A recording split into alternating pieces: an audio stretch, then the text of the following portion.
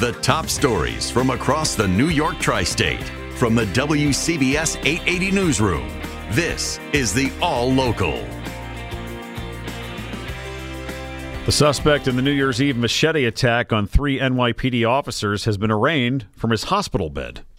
There will be no bail for Trevor Bickford. He was arraigned in the hospital where he's being treated for a gunshot wound after one of the 3 cops assaulted opened fire to stop the carnage.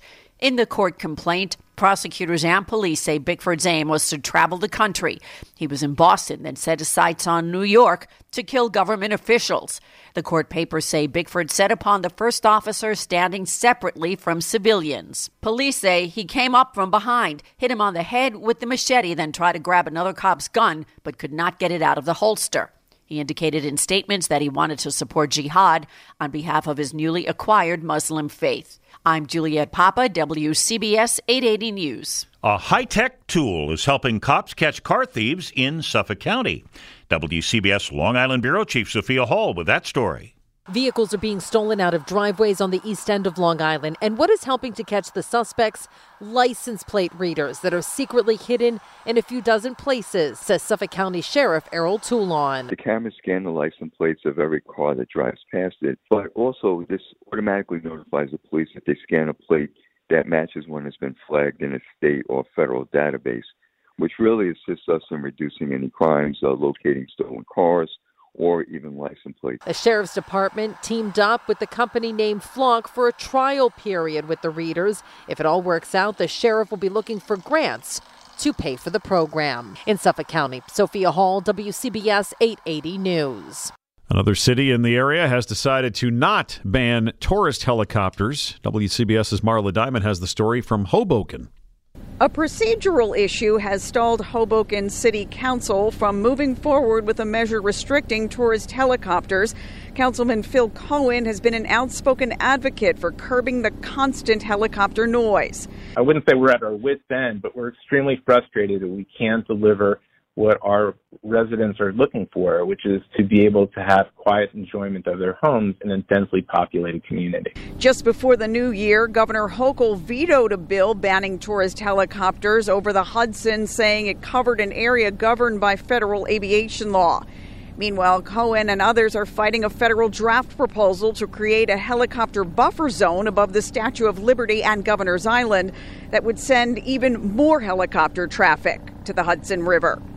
In Hoboken, Marla Diamond, WCBS 880 News. New York City is making a green investment in its vehicle fleet. It's using a $10 million federal grant to replace nearly 925 city vans, pickups, and cars with electric vehicles.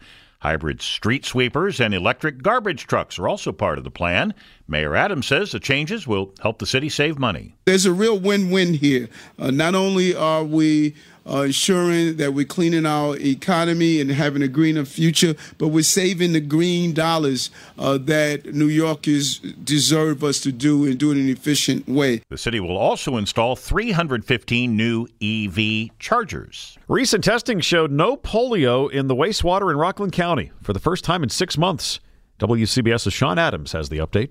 A positive indicator, no poliovirus detected in the downstate region's wastewater. The first time since a Rockland County man became paralyzed in July. The things we're seeing now, the improvements we're seeing now, are directly related to the efforts we've been making over the past number of months, and then we will continue on that course. Rockland County Executive Ed Day says they have vaccinated more than 11,000 people. They'll continue, and Rockland is going to work hand in hand with the state to verify school vaccination records. The state of New York already has sent a letter to all the schools telling them that they have to make sure their records are up to date, that they have to comply with the law, and they face significant fines if they don't do that. Wastewater monitoring for polio will continue. The concern the experts have now is the introduction of polio from outside of our country. Day urges the federal government to require international travelers to show proof of vaccination.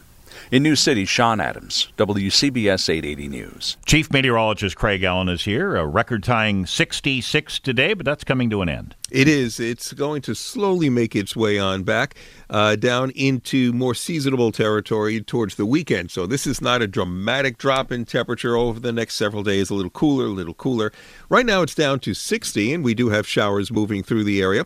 The showers will still be with us at least beyond midnight. One or two of them could be a little bit heavier, especially south and east of the city, late this evening and the first part and the early part of the night. And our lows will drop to about 50. Tomorrow, staying around 50 with varying amounts of cloud cover, and then dropping into the 40s by the end of the day.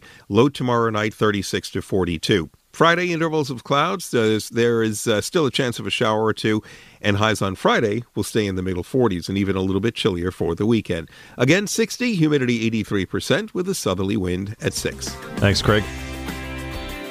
Stay informed. Stay connected. Subscribe to the WCBS 880 All Local at WCBS880.com or wherever you listen to podcasts.